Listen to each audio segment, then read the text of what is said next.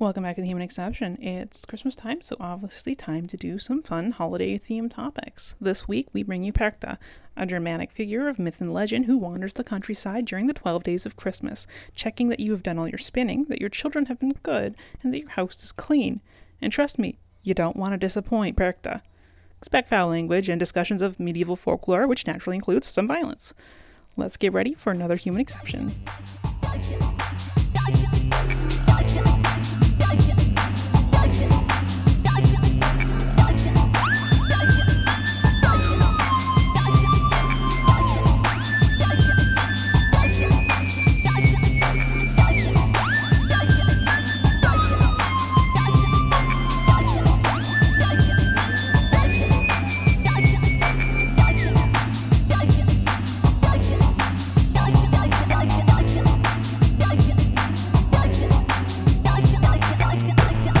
Nobody got time for that. But Jake does. I have to disassociate to the terrors that are occurring on Instagram. I don't have time to be on Discord. Getting kicked out of Discord groups for talking about terrorism. Not terrorism. Terrible things that are happening. Wait, Jake got kicked out of a Discord? No, I would get kicked out of Discord. Oh. They all have that no politics clause in them. I see. Yeah. And so you have to be good. Yeah, the only Discord I'm in is my Dragon Age one, which is super chill. That's not true. Huh? You have other Discords. Well, that's the only, I don't count our own Discords. The ones that we own. Do you own the other one? I forgot about the Gen 1. I'm a mod on it, so... That's not owning that it. Was not very active, let's be honest. It's not. It's a wait around and find out what's going to happen Discord. So yeah. I just pop in every once in a while. I have a disability Discord I'm in, but I am not good at it. So you're not good at Discord? I'm not good at Discord. I'm not good at remembering. I have so many. I have to scroll to see all of mine. I've got I don't know, more than 10. But I'm not active in any of them. Sounds like you need to do a purge. Yeah. You could also just group up a bunch of them as well and just put them in a folder. So these are the ones I'm in for Jake. Yeah, there you go. Don't hate me. I'm in a couple Discords that I don't actually do anything in. I don't do anything in most of them. I'm in some of these because I think they were for giveaways. I have my own Discord server for my art, and I never use that. I have my own Discord server for my emojis. I love it. All right. Guess it's Christmas time. It's Christmas time. Meh. That's all I got. Meh. I'm not feeling Christmas this year. Have you set up your tree? No. How do I do that? Have you met our cats? Oh, yes. Yeah. Yeah. Hatfield surprisingly wasn't that bad as we thought he was going to be when we did the tree last year. If anything, I'm more worried about them just eating pieces of it. Or knocking it over or I guess we just wouldn't have to be able to put ornaments on it. Well, you know what? If you're worried about Hadfield, don't have garland on it because he'll end up or putting Titian. It out. So no garland, no breakable ornaments, nothing small and plastic they can eat because I have one of those stamping plate things for nail art. And Hadfield has decided they're his favorite thing to eat. And he actually ripped one out of the hard plastic case that it's in and chewed it up. Holy shit. What a little shithead. He fucking loves my nail art supplies. He'll get in there and he's just all up in it. I don't know what it is. It's the chemicals. He's just yearning for death. God. Put that on a t-shirt. Just Hadfield's face and yearning for death. Because that's all he does is try to eat shit that will definitely kill him. We had to chase him out of the room carefully because he stole a soda pop lid, one of the plastic bottle cap lids. Yeah. It's just big enough for him to be able to, like, maybe possibly have it obstruct his airway if he pulls it back far enough. So I was trying to catch him, and then I'm like, fuck, don't chase the cat with the thing in his mouth that he'll choke on, but also, and he get that thing out of his fucking mouth. That's just life with Hadfield. Yeah. Chasing him when he's got shit in his mouth. I like cats because they are not like dogs for the most part, where like dogs, like you can't leave things out because dogs will destroy them. And for the most part with my two cats, that is true, unless it is plastic or cardboard or paper, like it's safe. But with Hadfield, like he's eating things I would have never thought to have eaten. Right? Mm-hmm. So for the people at home that are listening to this, you may have remembered that we had Hadfield for a while. Sweet Hadfield baby boy. A friend of ours who needs to find a new place to live that allows cats, and the last couple of years just hasn't had luck with that. So Hadfield lived with us for a while, but then when we moved, Hadfield needed to go somewhere else. So we took him. But he doesn't exist at my house because he's not legally supposed to be here. I am breaking my lease terms to have him. So hope your landlord doesn't listen to our podcast. If she does, hi Jenny, please don't kick us out. Also look away from, like, as you have looked away from my fish tank, look away from the third cat. It's temporary. It's temporary. Temporarily forever. We did sign paperwork to put an offer on a house last night, so hopefully it's temporary. Yay. Yeah. Well, good luck. Hopefully it works out. Yeah, we're hoping to hear today, so oh wow, that'd be since 5 thinking about that. That's why you're up so early. Yeah, just awake, like my brain. There's been a lot of change this week, some of which I can't talk about because it's not official yet, but there's been a lot of change for me this week, and it has really fucked with my brain. So it's all. Anyway, sorry, distracting the podcast. I know people love it when we talk about non-podcasting subjects in our podcast. I mean, no one's ever complained. It's very professional. Not an art podcast, maybe. I don't know. People don't interact with us much. That's true. Every once in a while, we get those really sweet letters. I love those. Mm-hmm. Mm-hmm. And as a reminder, though, yeah, people actually do listen. Yeah. Holy. Oh, it's so fun. I talk about it at work. I said something about being on a podcast, and then I was like, do I want my coworkers to hear this? I don't know. I just forewarned them. I'm like, I swear like a sailor and have very strong opinions. So, and they are my opinions and not that of my employer or my co-hosts. So sometimes we share opinion. I mean, a lot of the time we share opinion. I don't think that there's many instances where we don't. Yeah. So, yeah. All right. Well, I guess who wants to go first? Listen to the clamor. Right? Oh my god, guys. It's like reindeer on the roof trying to be heard. Mine's not very Christmassy, and I'm crabby this morning, so I don't know. Do we want to start crabby and like move to less crabby? Yeah, maybe. I wish I'd done actual crabs. There are crabs on Christmas Tree Island I could have talked about, and here I am not doing that. That was a choice.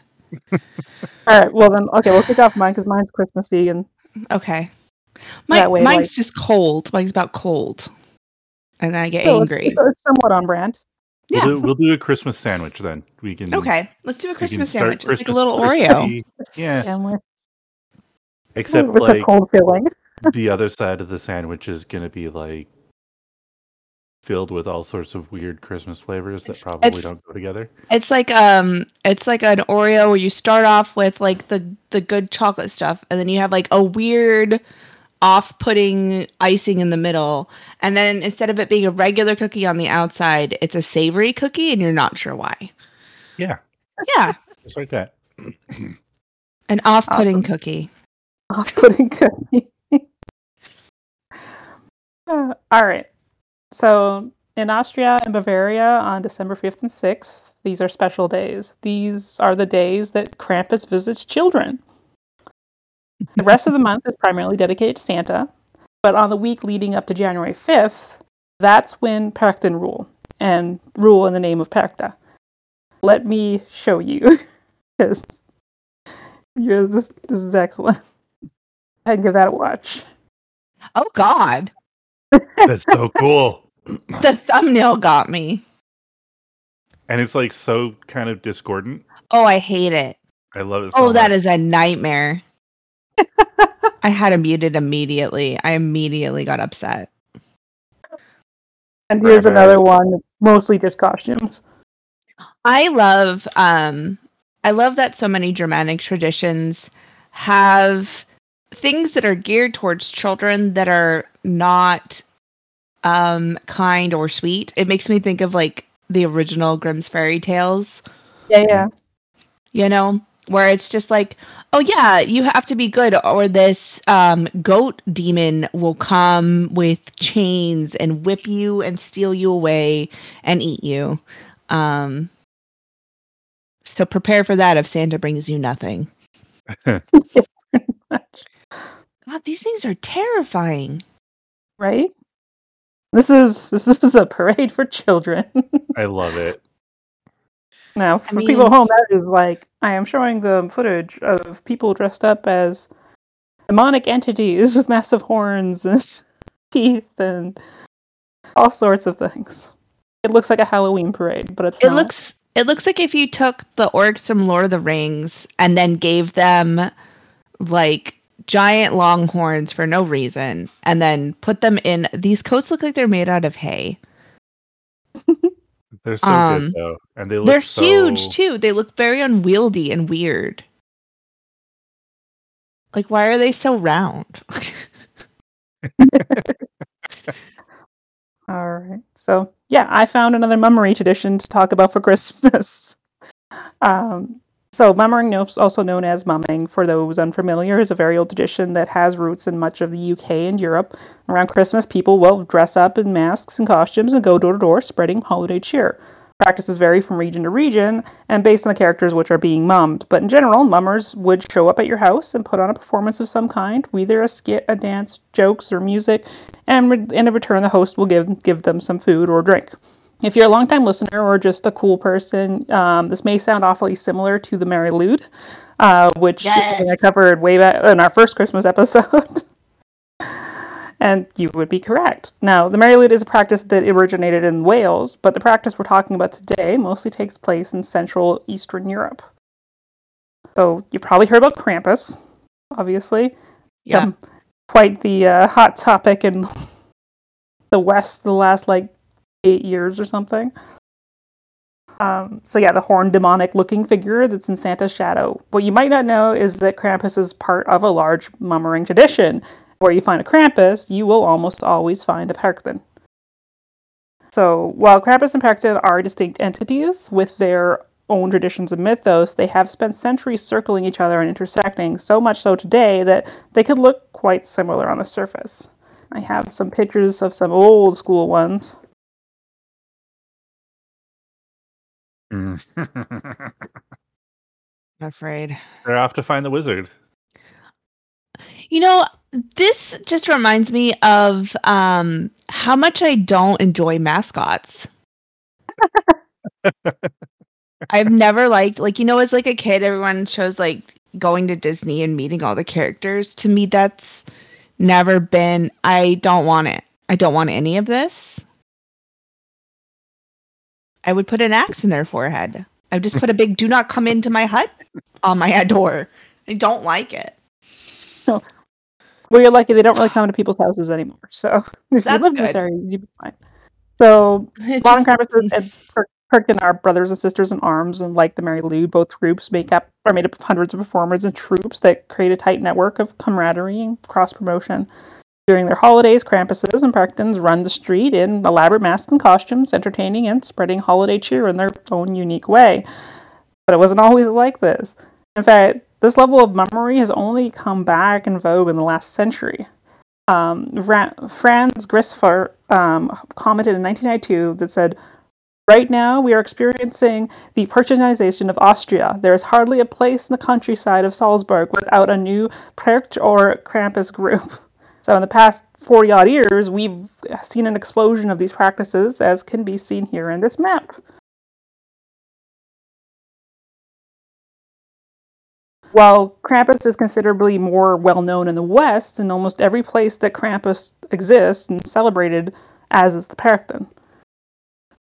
And the reason for that is likely based on location. Krampus has been celebrated in both rural and urban areas, where Perchten historically has mostly been found in the more rural areas.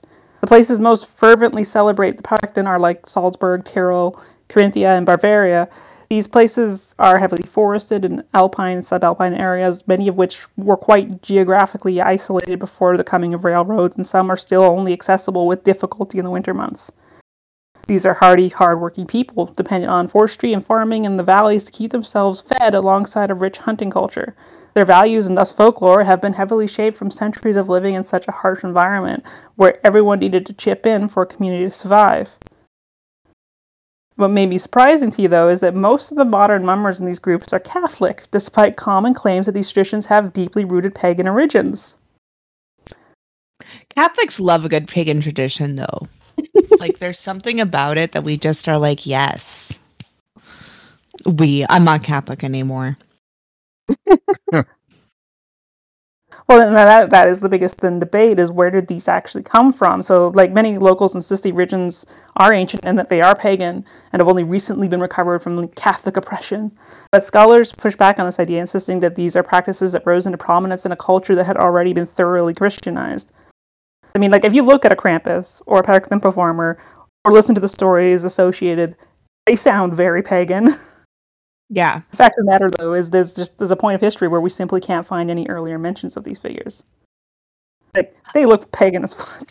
They look pagan as fuck. And also, like, the church did a really good job of destroying that shit. And if it was a mostly oral tradition, what would you find, right? Yeah.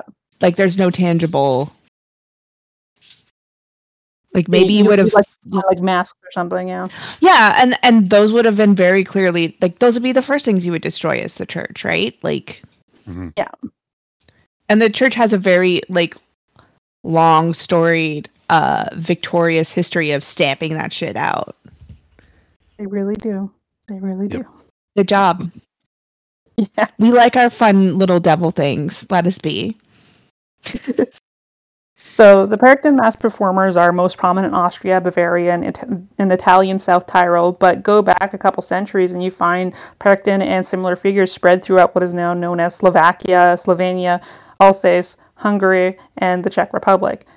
Perchten's memory is still predominantly a rural practice, but interest is growing in the bigger cities like Salzburg, Innsbruck, and Munich. The earliest records of Perchten mummery practice occurs in the 17th and 18th century. While today, most of these performances occur in the public during parades or at taverns, historically, much like their skeletal horse cousin, the Mary Lud, the Perchten mummers made house calls with their antics. But this wasn't always appreciated. At the least, they were considered a nuisance, and at worst, the practices were straight up outlawed. Which is a stark contrast to today, where they've become much beloved festivities where people travel from all over the world to experience the Krampus or Perchten run.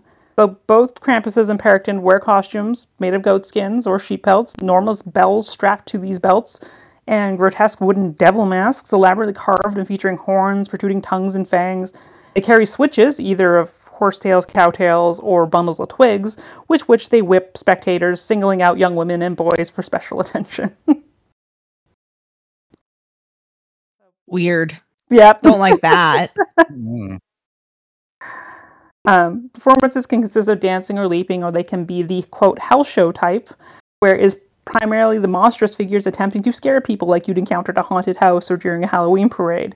House shows tend to be stationary and people come and gather around where the performance is taking place. This allows the troops to include music, special effects like pyrotechnics, or to be able to perform complex skits. This also allows for the display of more detailed or less mobile costumes. House shows tend to be more about putting on a show for the enjoyment of the audience, where classic mummering was a mobile, interactive event that usually happened with smaller groups. So the reason that there was so much similarity between the Krampus and Perkton performance is that they were going through revival. Only fragments could be salvaged of the old practices, causing the two to kind of blend together. And as we've learned more, many mummers seek to make a greater distinction between the two. While often presented as authentic cultural experiences from an unbroken line of tradition, Krampus and Perkton are truly just what we have managed to piece together. For some, this makes this practice look like a sham, an inauthentic effort to reclaim something that never was, or at worst, fraudulent in pursuit of profit. There is a massive tourist industry around these festivities, and you can understand where that concern comes from.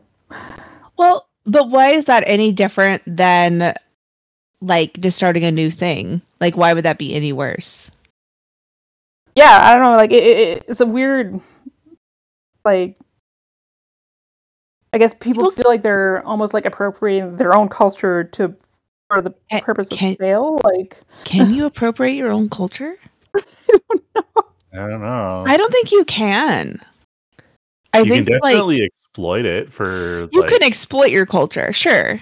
Yeah. I don't feel like this is an exploitation, though. Like, I feel like exploiting your culture would be like, oh, let's just make a bunch of Krampus t-shirts that we sell and Krampus figurines, but let's not make them in any sort of traditional way. Let's outsource that to a Chinese factory, have these plastic things imported. That would be one thing, but like this isn't that. So no, it definitely sounds like the people make their own costumes and everything. Yeah. No. Yeah. So there is a kind of term for this kind of revival. It's called folklorism. Regina Bendix, a folklore professor from Germany, says that this means that this is folklore out of context, folklore which has been altered or even invented for specific purposes. Perkton and Krampus events attract thousands of people every year, people of all ages and creeds, locals and tourists alike. But since much of the origins and practices have been lost to time, performers are forced to gather the fragments and fill in the rest, often with modern imagery and symbolism. Masks have evolved to align more with pulp culture representations of demons and monsters. Conventional devil imagery reimagined through the lens of contemporary heavy metal culture, science fiction and fantasy and horror films, and video games. This has raised much debate and criticism around the practice. Some practitioners insist on sticking as closely to tradition as possible, while others seek to breathe new life and interpretations into the practice, and not everybody is happy about that. So you can imagine like an old cranky man being like, well, my day. I could just see like you know how every village would have like a get off my lawn guy. Mm-hmm. He's loving this. He is running around and beating every child he could possibly find. Legally. Oh my God. That'll teach you to get on my lawn. Fucking stay off it for the rest of the year. You little shit, you stamped on my petunias! So the first unambiguous references to Perkton members date to the second half of the 16th century, recorded in civil and church documents, and set against the backdrop of the Wars of Religion, which started from the Protestant Reformation of 1517. We find mentions of Perkton mumming coinciding with the years following the Peace of Augsburg, which was 1555, which was meant to resolve the warring of Catholic and Lutheran forces in Germany and divide the spoils between them, but that peace was only temporary. And then we had the 30 Years' War, which ran from 1618 to 1648, initiated a roughly then 200-year period in which Perkton were under siege from civil and church authorities. Mummers were felt to represent the paranoid climate caused by endless war, which generated the atrocities of disease, famine, and torture by marauding soldiers, as well as massive dislocation and depopulation. The chaos of the 30 Years' War also gave rise to witch hunts, which peaked around 1580 and 1630. With a series of major trials in Bavaria claiming thousands of lives. Yeah, can't do Europe without witch trials. Nope. I do love to shit on the Catholic Church for like stripping so many people of anything fun, but really the Protestants took that and made it like an art form. Because I feel like they make you do it to yourself. Oh yeah, and they're good at it. At least Catholics, you can like hide shit and kind of have fun in other ways, but like Protestants, a little more insidious. Not that all Protestants are terrible. No, I'm not saying that, but like Protestant, not all problem, but enough of them. Just like the Puritans were not a fun lot, right? Like, never have been. Anyway, just a thought. Sorry. No, that's fine. So, in 1662, for instance, a Corinthian court recorded the witchcraft trial of a woman named Regina Palmen, who was accused of weatherworking and participating in the witch's sabbat, and subsequently then put to death. According to the trial records, the chief devil was named the Old Perchta. At one point during the Sabbath, the skies darkened and she appeared amid thunder and lightning, at which the assembled people scattered in terror and fell upon the ground. So obviously she was a witch, because weather happened. Love weather. Love it. Stupid weather causing witches. So we have court records showing a rash of decrees forbidding Parkton from murmuring on religious and civil grounds issued in Bavaria, Salzburg, and Tyrol from the late 16th through the early 17th century.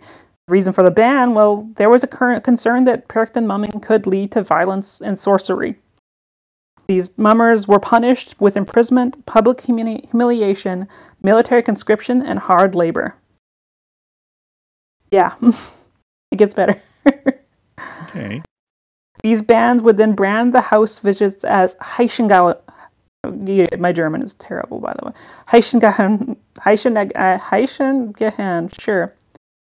That's here. I'll put that in the chat, and you guys can tell me how to pronounce this damn word. I'll do my best. I only know a little German. I'm German enough. Yeah. Oh, you know what else we could do? We could go. I know, I Googled it. I tried. Let's see what... These are very specific terms that are very specific folklore, and there's not like the standard pronunciation page. Oh. I would probably also go with Heischengehen. Yeah, Heischengehen. But anyways, that basically means going begging. So even when hosts protested that they'd given away gladly to these people, it would only then incriminate the host, who could then also suffer punishment. So many people in Austria and Germany, especially those in the countryside, had to share their meager resources with the many starving and dispossessed people who came begging. Some of these beggars were Perchten. The, obvious Christian thing to do, punish the suffering and those that assisted them. Exactly what Jesus wanted, right? Yeah, Jesus said, give the landlords more money and feel bad for them. Very clearly. Jesus also said, beat the little children. Yes. And eat all their food. Like, that's what Jesus was all about, right? Yeah, Jesus said, fuck them kids. Fuck them. Well, okay. Oh, God, Nathan, no. Come on now. Not like sexually, but like fuck this, fuck them kids. Some people are obviously taking it. They're doing it. They're doing it very wrong. Yes. Good God. I'm sorry, people. I'm not. So anyways, these developments added another dimension to the dramatized tension between the poles of reward and punishment, inside or outside, or giving and receiving, embodied in Perchta folklore. Numerous decrees banning the Perchten Lauf, which is the Perchten Run, and court records of their trial, imprisonment, and other punishments were documented in Bavaria, Tyrol, and Salzburg from the late 16th through early 19th century. Many rural communities were hit by a battery of repeated bans, 7 between 1721 and 1777 in Salzburg, and 4 between 1743 and 1804 in East Tyrol alone. It's like multiple bans. So, nevertheless, the Perchten Lauf continued unabated, carried on largely by unmarried young men working on farms, farmers' sons, farmhands, and tradesmen, or rather their apprentices. But they also included boys, men in their late middle age, and women, elderly widows or mothers with sons in tow. A report from Kitzbühel in 1735 reveals that the devil mask and bells associated with Perchten today are represented in this period as well, mentioning a time when there was 30 to 50 young men dressed as revolting apparitions with devil masks hung with big bells. Hung with big bells. Yeah. That's what she said. So although the bans came in large part from the ecclesiastical authorities who suspected that Perchten were invoking demonic powers with their dancing, they were levied overall on more social than religious grounds, as it was common for Perchten to carry props that could potentially be used as weapons, like pole vaulting sticks or oven forks, scissors, and brooms. Many of these cases stood on the grounds that there was a potential for violence. Nonetheless, other records from the period show that the mock violence did sometimes descend into the real thing. In 1721, in Nuremberg, the Perchten were linked to deadly brawling. And in Huschlag in 1777, real weapons were carried along the springing pools. When rival groups from adjacent troops met on the road, they sometimes came to blows in a deadly display of regional pride, sometimes resulting in burial on the spot. Those who died with a devil mask on were forbidden from being buried in consecrated ground and were therefore conscripted to these roadside burial sites. As the burial in unconsecrated ground shows, to don the mask was to venture outside the safe bounds of the Christian and human world into a liminal state rife with danger. Due to, quote, the awareness that through the mass procession they had drifted into the extra-Christian. Perchten placed something blessed in their shoes. This protection was provided by receiving communion beforehand. While many legends describe Perchten dying of wounds sustained at human hands, each other's, in others, the death brought about by the Perchten mumming is magical in nature, caused by the unwitting invocation of the wild Perchta herself, who might be summoned by the wearing of the mask, illustrating just how careless and unskilled traffic with the spirit world may result in death for those foolish enough to attempt it. Superstition wasn't just for the non-Perchten, though. One Perchten legend is known as the One Too Many, described as a scenario where a group of Perchten realize that there is an extra man among them. Quote, a young man who did not belong to them, but was disguised in the same manner, mingled among them. The Perchten recognized that their number was greater with terror, for in superstitious fear that foreign newcomer was taken for the devil incarnate. Which would be kind of terrifying. If you're with your group of friends, you're all dressed up, and you turn around, there's another person there. You don't know who they are. Yeah, that'd be a lot. Hello, friend. Who are you? Wouldn't you like to know? So, about a century ago, the practice of going door to door had begun to flourish again, with the bans been removed or forgotten. With this has come a slow shift to performances at public events, and any home visits usually occur only on the front step instead of inside the home as they once would have. Today, the practices are celebrated instead of criminalized, even if there are some that aren't so happy about it. But we're not actually here to talk about Perchten. Well, not directly, because before there was Perchten, there was Perchta. Described as the ultimate symbol of duality, Perchta is a folklore character from the Alps. She can be both kind and generous, or vengeful and terrifying. And here is a picture of a mask that shows both sides. I feel like I've seen this before. And this beautiful piece of art by Scott Fisher. Oh, that's so cool. Now, I just want to note here that the term Perchten has many meanings. Usually it's used to describe the Perchten performers, but just to make it all the more confusing, it can also just be used to describe any masked performer. But it can also be used to refer to Perchta herself. So for the sake of all our sanities, I will use the term Perchten to describe the performers and Perchta for the mythic entity lady herself. So finding information on Perchta that actually included academic citations and sources was a bit of a task. Most websites seem to regurgitate the same information, with very few containing actual sources, and often the ones that did were papers or academic books on the topic that were neither available online nor in English. I was beginning to think I wasn't going to be able to have much luck parsing this mystery, but then I came across a 600-page thesis, Perchten and Krampus, Living Mass Traditions in Austria and Bavaria, by Molly Carter, a PhD in Folklore and Cultural Traditions, from 2016. This proved to be the most valuable resource to me. Not only has she done an incredible job at citing her sources and compiling information, she also included interviews that she conducted with modern practitioners and included information she found in the myriad of German texts that I had seen mentioned but had no access to myself. So, big shout out to Molly Carter, who prevented me from losing my mind chasing my tail with this one. The earliest records of Perchta show that she was a common figure in cautionary tales for children. In stories, she would test children, looking for proof of their obedience, diligence, and piety. Leaving her food offerings was one way to help swing her favor in your way. As if you managed to appease this entity, you would be rewarded, often with a silver coin left in your shoe. But if you didn't, you would be punished. Stories vary, but one consistent aspect of Perchta was her doppel aspect, which is dual aspect. I'm sure you couldn't have figured that one out. I said, nope, don't understand. Nope, yeah. One face is bright, beautiful, and clement, while the other is dark, deadly, and terrifying. Joan Perchten describes the beautiful, benevolent side, and Jacques Perchten describes the ugly, vengeful side. This duality is reflected in all things that they represent: day and night, sun and moon, summer and winter, life and death. And it's the Scheckperkten who aspect that is most commonly represented in Perkten performers today, what causes them so easily to be confused and muddled with the Krampus performers. The legend is that during the 12 nights of Christmas, Perkta and her followers roam the land, visiting house after house, and whether it's the old hag that knocks on your door or the beautiful woman is completely dependent on you and what you've done in the last year. As long as you've appeased her by her day, which is Perchtag, or Epiphany, which is January 5th, you would be safe for another year. There's countless tales describe the terror that she'd rain down on those that didn't adhere to church decree or carry their weight in their community. But the punishment most commonly associated with her is known as gastrotomy, or the slitting open of victims' bellies and stuffing the cavity with refuse. But she didn't see that one coming. Okay. Yeah.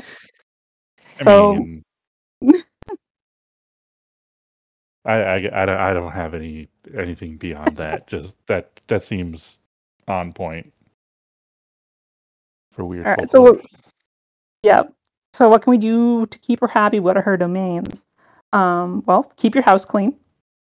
Observe Christian fasts and feasts. Spin all your flax or wool by her day, Parchtag, which is January 5th. Leave out offerings of food. Do not be greedy or gluttonous. Character of legend inspects the household for cleanliness, and the spinning, the work of girls, for indication of productivity and skill, interrogating children to learn whether they properly fasted and listened to their parents. These duties are parental in nature, but her threatened punishments far exceed the worst a parent would ever do, and perhaps this is the lesson that there are worse things than spanking, setting her in the realm of the supernatural, where the rules of everyday life no longer apply. A child cannot barter for his life with an ogress the way that he can try to evade punishment from his mother. The former is an exaggerated and distorted mirror of the latter, wherein lies the point. And so if you don't do these things, you put yourself at risk for her wrath, whether woman, child, or man. So men are not judged nearly as harshly in this case, since they don't do a lot of this work. Though it's not entirely impossible to escape Perkta's wrath, it would seem that there's one way of getting around this. While eating too much of the wrong foods spelled trouble at Epiphany, gorging oneself on the permitted foods was allowed and even prudent. Overstuffed bellies might attract Perkta's ire, but it was precisely the overstuffing of one's belly that assured protection from her sickle and chain. One account published in 1782 reports that, quote, in the hills around Tronstein, one says to the children on the eve of Epiphany, when they are bad, the Perkta comes and cuts open their bellies. On this day, greasy cakes are baked, and among the farm hams it is said that one has to smear one's belly with them. Then Frau Perkta's knife will slide right off. Okay. Rolling grease and she can't get you open. I thought it was interesting that you have to have all of your spinning done. Yeah. I wonder if that, I was trying to, look and see if, maybe the flax would go bad or something, but it shouldn't because it's, dried and has, a huge, long process. I wonder if that just has to do with making sure you have enough time to get your weaving done then? Yeah, you're close. We'll get to it. Oh, okay. No worries. So yeah, let's talk about origins. Today, telling the difference between a Krampus and a Perkten is not easy, but they do come from very different roots. It's commonly thought that Perkta comes from pagan roots, while Krampus comes from Christian roots. Did you know that Krampus had Christian roots? Because I didn't. I mean, he's a very stereotypical depiction of the devil, if you think about it, like the cloven hoof, the goat horns, the dark fur. It's very Satan-y. It's true. Yeah, to understand why, we have to talk about Santa. The Santa Claus we know today is thought to have been inspired by St. Nicholas, the 4th century bishop of Myra, whose feast day was December 6th. In Christian belief, powerful saints are able to bind devils to their services, and that's where Krampus comes in. Today, Santa is a jolly... what? Yeah, right? Saints or warlocks is what they are.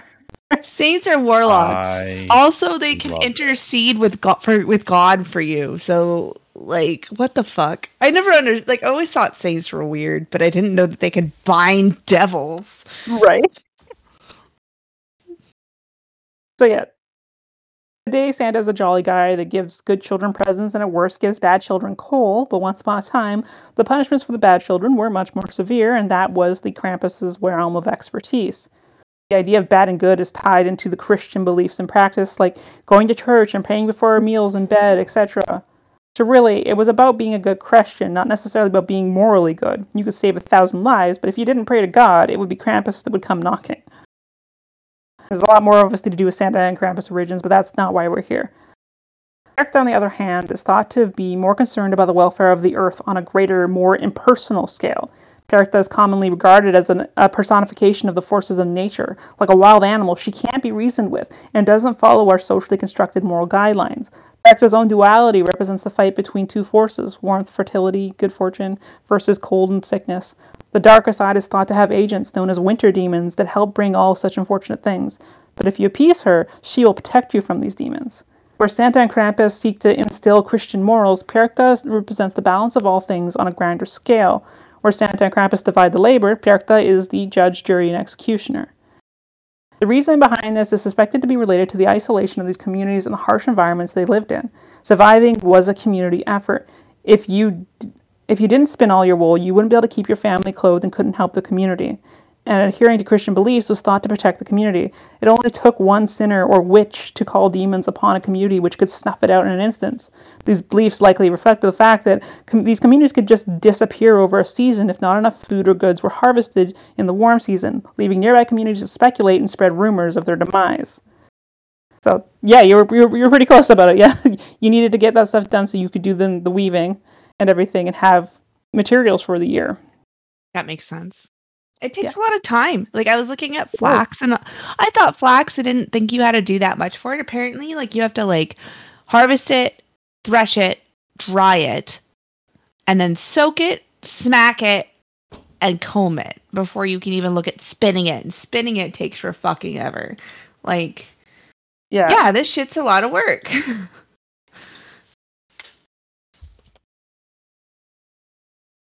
But so all of this is one of the many aspects of Perchta. So now I'm going to take you through some of the different versions of the Perchta that we've seen. So are you guys familiar with the Wild Hunt? Vaguely. And not the Winter expansion? Yeah, that literally just threw The Witcher. I think I remember something about it vaguely from a C.S. Lewis, I think, mentioned it. Could be. Well, for everyone, this is a motif that occurs in many European cultures and folklore. It usually involves a chase led by a mythological figure with an army of ghosts or supernatural entities at their side. General belief around the hunt is that if you saw it, it was a bad omen, that something bad was coming, like war or plague, or maybe even your own death. Or just witnessing it could lead to your abduction to the realm of the fairies or the underworld. Some stories, it was believed that your spirit could be pulled away in your sleep to join the hunt. One aspect of Perchta was her attachment to the Wild Hunt, often depicted as the leader. Her army of hunters varies, though. Either they be witches or animals, sometimes headless animals, skeletons, three-footed hounds, and the devil. But probably the most common that we see in her army is an army of Kinderseelschar, which is the souls of children that died before baptism. Okay. Encountering Perchta's Wild Hunt could lead to all manner of events. I heard kinder and I was like, fuck. Yeah, that's immediately exactly where shit. Yeah, like a fucking kids. God damn it. So yeah, with Perchta's Wild Hunt, in some cases you would be destroyed if you were deemed a wicked person, torn into dust and ashes.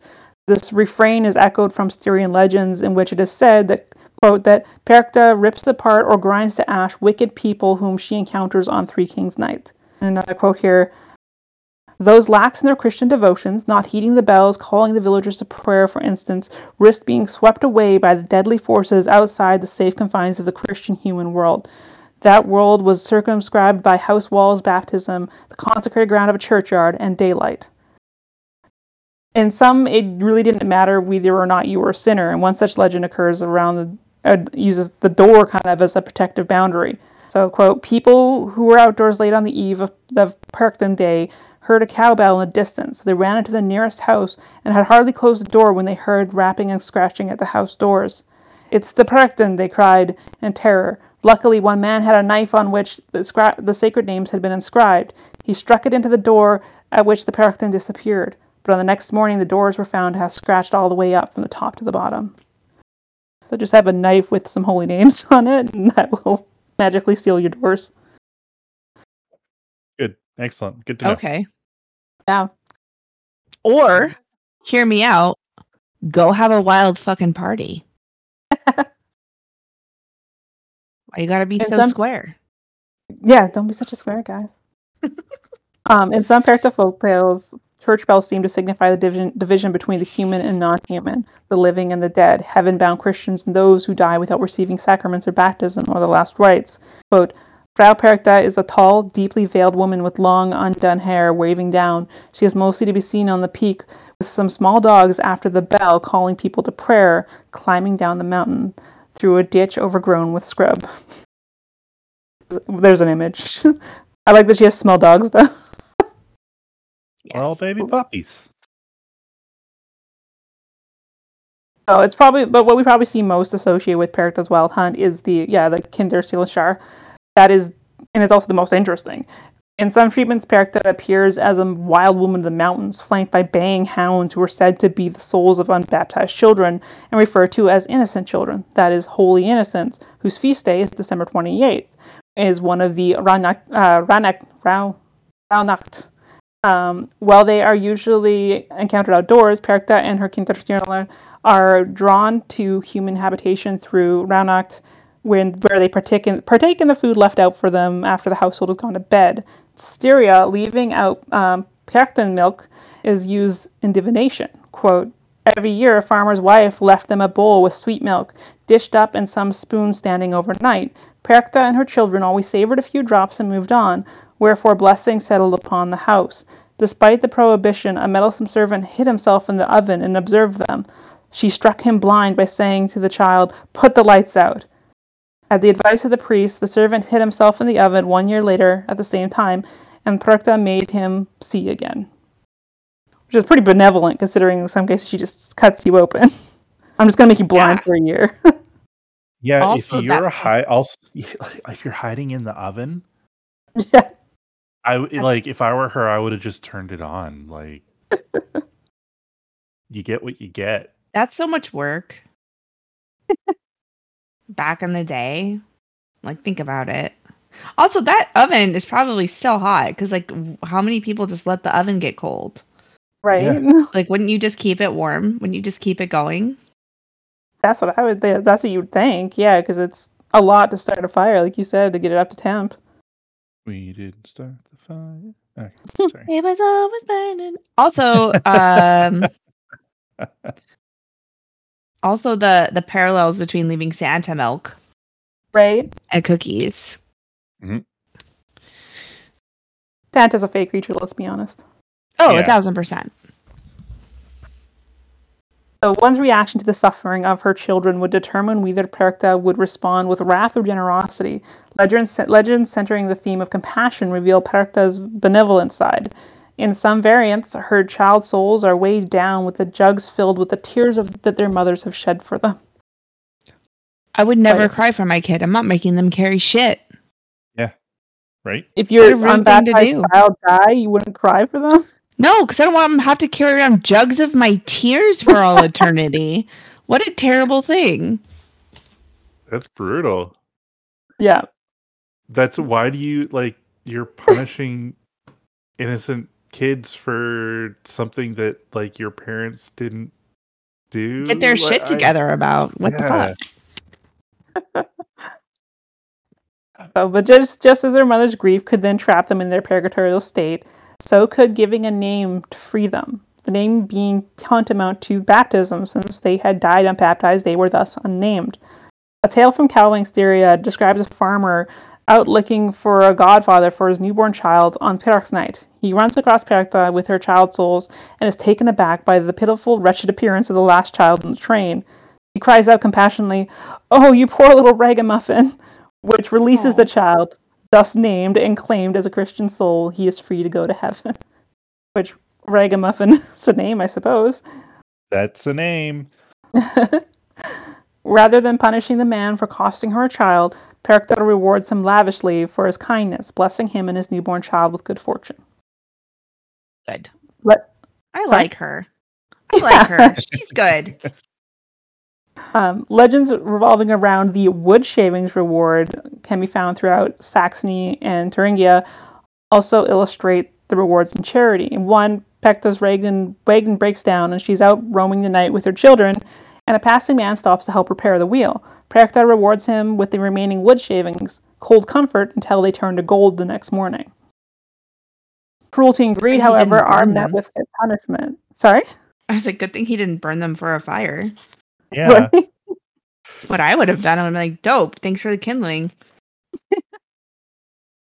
Cruelty and greed, however, are met with fit punishment. In a variant from the German Vogtland, a greedy man offers to repair Perchta's plow with this in mind, but is punished for his selfish motivations. A year later, when Perchta delivers a hatchet blow to his neck, rendering it crooked for the rest of his life. Which means it must have been a dull hatchet. Ouch. Just the thought of that. No thanks. So fucking metal. In one version, a maidservant sees one of the children struggling along, dragging a heavy plow behind them, and laughs at the sight, in which Perchta strikes her blind until the following Three Kings night, when she blows into her eyes to make her see again. So TLDR, if you ever encounter Perchta with her children, don't be a dick. Like, that's just the basics of it. Like, just don't be a dick in general. Yeah. Also a good strategy. You never fucking know, bro. The earliest mentions of Perchta aren't necessarily by that name. Two such identities being called the Spinsterbannfrau, and which means the lady of the spinning chamber, and Frau Faust, which is lady fast, Faust being the German word for Lent. And then we have then is also her persona as a Kinderschreck, which is a child frightener. For enforcing the church traditions of fasting on the holy days of Advent, Christmas, and Epiphany, known in folk parlance as Rauhnacht, which is the Wild Nights. This connected three important motifs of Perchta: spinning, fasting, and of course, the belly slicing. Sometimes all three motifs will show up in the same story. Many of the stories relate to the socialization of children, particularly girls, in both domestic and religious spheres, a theme which extends to another of Perchta's Kinderschreck personas, which is known as the Butzenbracht. In some, she appears as an allegorical figure personifying the vices of vanity and luxury, while other sources she is seen as a figure set out on tempting women to join her girl gang, consisting of Diana and Herodotus. That's probably Herodotus. Herodotus for a wild night rides. Women who fell for such temptations were to be condemned. Which, I mean, I'd get fucked. I would go. Yeah. I'd be gone. Perchta is sometimes mentioned with iron features when she appears in her Kinderschreck role. Medieval sources refer to Perchta's long nose, iron nose, or both, and in some cases, it is her gloves that are iron. In addition to St. Amaran's reference to Perchta's iron nose in a poem from Tyrol in 1393, a father threatens his child with the horrid Perchta with the long nose, who will come after him if he fails to clean his plates. Speculates that the iron features of Perchta alluded to in the 19th century threats made to misbehaving children, as well as those in medieval sources, may have been related to the metal implements like the knife or iron chain or plowshare she used to perform her gut slicing. Other treatments appear in St. Amaran's 15th century Panetera, where he refers to Perchta as one of the three sisters receiving food offerings and riding through the night in the company of Diana and werewolves. Which this bitch just keeps getting cooler, right? It was a book from 1460. Benedict Vren also numbers Perchta among the airborne hosts of demonic beings abroad on January 5th, and mentions that people leave tables set with food and drink for her.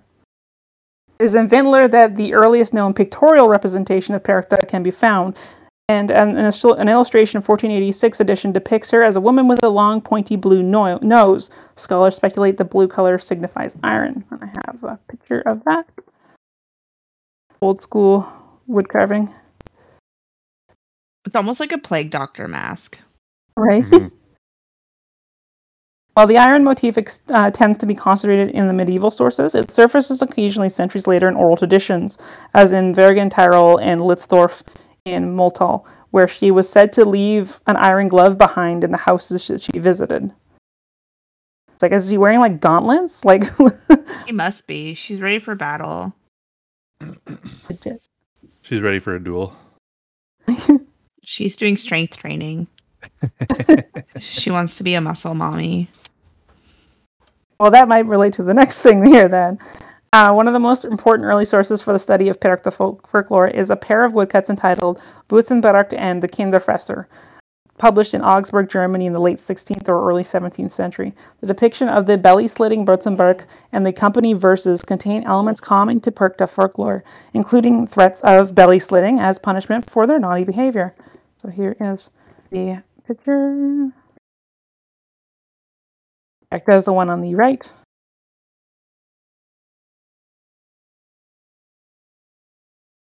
So the Butzenberg's male counterpart is the Kinderfresser, which is child gobbler, mirrors her threats in the companion woodcut. Shared elements between these two figures, such as the cannibalism implied by the large baskets on their backs for carrying of children, and underscored by Butzenberg's oven fork and Kinderfresser's sharp teeth. So she may be strength trained to carry children. Yeah. That's totally fair, yeah. My family has some Germanic heritage, and I definitely grew up with my mom threatening to sell us we won't say the word because it's definitely racist. I didn't know it was racist at the time. But yeah, like we used to get threatened to be sold off all the time as kids. And with the implication that like you would be eaten or like something worse would be going on than, whatever chore they were trying to make us do. Oh, yeah. Fun. Good. My grandmother has told me similar stories, more just not necessarily as a threat, but as just like telling about her youth. Oh yeah, no, I definitely was like, I'll just sell you. I was like, okay. What do they have? What's their story? I'd love to know. So the Butzenberg is a humpbacked, tattered old woman advancing with snot, boots dripping from her nose, and a deadly-looking oven fork in one hand, and a distaff wound with flax in the other. Strapped to her back is a large basket filled with squalling children.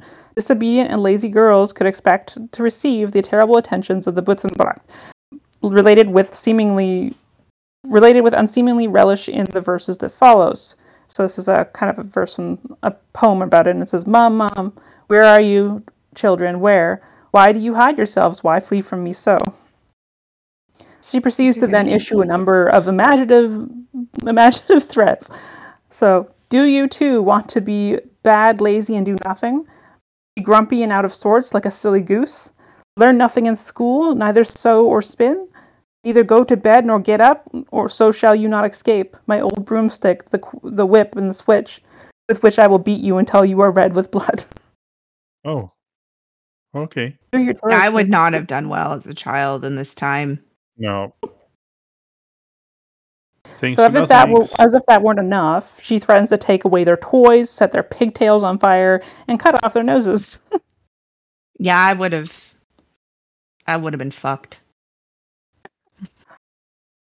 Most significantly, though, Butzenberg promises to inflict the act of which Perkta is most notorious for, which is slicing open your stomach and putting stuff in it. So, quote, she says, "So will I spool your intestines up out of your belly, then with rasping and panting let it be filled." So in the final verse, girls are advised to be docile and obedient, lest they come into the basket of the Butzenberg. I would have been chucked in that basket. It wouldn't, like, the witch wouldn't have even had to do anything. My mom was like 3-point shot. I'm outie. Between the 1800s and early 1900s was a time of revivalism as scholars began to collect and compile folklore. Up until this point, much folklore was strictly oral, but with increases in literacy and writing, scholars saw an opportunity not just to capture topics of the era, but to record topics that may have never been recorded before and analyze them. This is considered a time of first-wave folklore and revivalism in Germany, in particular. In 1835, Jacob Grimm published his book, The Deutsche Mythology, and this is one of our more prominent sources. Sorry? The Deutsche Mythology or the Douche Mythology? That's the word. Okay. It's gotta be the Deutsch. I just wanted to clarify because it sounded like you said douche, and I was like, that's metal as hell, but also I just want to be sure. Yeah, no, I just can't pronounce things, so. That's fine. Yeah. Anyways, then this is one of our more prominent sources for the origins of Perchta.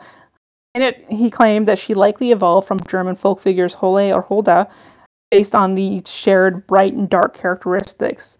Despite describing both sides of Perchta in his works, it's still the dark version that is most prominent today. Grimm draws upon his vast comparative scope to relate the diverse aspects of figures, including Hecate and Artemis, thus linking her to the hunting hounds of the Wild Hunt. He compares her to the queen of the elves, Titania. Author James Fraser noted that the jumping and leaping that Perchta performed was seen as a magical way of increasing fertility and creating a successful harvest. The bells that Perchta is said to wear are thought to be for banishing demons who might otherwise blight crops. In the early 1900s, many scholars saw Perchta as the remnants of an old world goddess of fertility and even death cults that had managed to amalgamate. Later interpretations saw her as a leader of souls due to her association with the Wild Hunt and her retinue of child souls. There was a lot of ideas of what Perchta was about, and citations and distillations of numerous sources, but then the Third Reich happened. Jesus. Yeah, so this changed German folklore from the 1930s all the way up to the 70s, and this era is known as the Second Wave. So, again, Nazis ruin everything. The Nazis took all this folklore and retrofitted it in service of their own political and social engineering agendas. The 19th century focus on ancient cultic origins and the romantic objectification of rural people was appropriated and twisted by the Third Reich. The guiding values behind this first wave behind the first wave fascination with folklore remained, except that now nationalism was made an explicit social good, and the search for continuity fed into folk nationalistic project of reconstructing a, quote, pure German society. Yeah. Don't like it. No. But after the war, much work had to be done to undo all the Nazi propaganda that had permeated every level of society and culture, including folklore. And it wouldn't be until the 1970s when much of what had been lost had begun to become reassembled, leading into then the third wave of German folklore. In 1991, Marion Rumpf would publish her 280-page book on Perchta and Perchten. This is still considered one of the best resources for the history of Perchta. It was Rumpf, though, through her much research, that came to the conclusion that Perchta came from Catholic roots, not pagan as was thought for so long. To this day, we're still uncovering stories and documentation that tells us more about Perchta and her origins, but much of her folklore may be lost to time forever. And, the fact that, the whole Nazi part there, that's why we know so little about the practice and why there's so much crossover with Krampus. Because they had to lie and be assholes about it. Yeah, and then they had to, find all these pieces and figure out how they fit together, right? Yeah. So yeah, the lore of Perchta and Perchten tells us a lot about Eastern European history and culture, and sure, the modern Perchten may not be a completely authentic practice, it does come from very deep and very important roots. While Perchta herself is not nearly as prominent as she once was, I think she's a pretty damn cool broad, and I think more people should know about her. Fuck Krampus. I'll take a badass bitch any day. Hell yeah. But yeah, that's Perchta. Nice. Jinx. Oh, because we both said nice at the same time. Oh, Jinx. Oh, Jinx. Yep. Jinx. I thought you were saying something about Jake, and I was like, oh, no. Okay. Oh, no. Continue Jinx. the phrase. Jinx. Yep. No. I guess I can't speak for the rest of the thing. Sorry, guys. He says as he speaks. So when I learned about Jinx, I was always, you just said Jinx and then pinch poke, you owe me a Coke. And then that person just owed you a soda.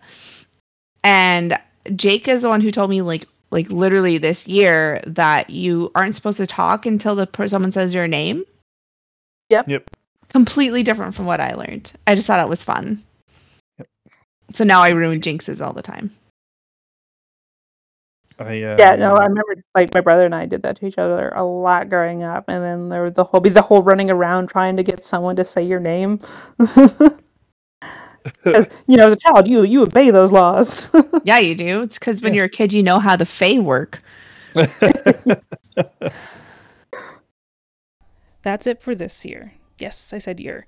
We will be back in January with part 2 of this episode, and in the meantime, we wish you the happiest of holidays, whatever that means to you. That's playing video games, snuggling your pets, tolerating your family, ordering Chinese food, or getting that sweet stat pay. Thanks again for another amazing year, and we look forward to doing it all again next year.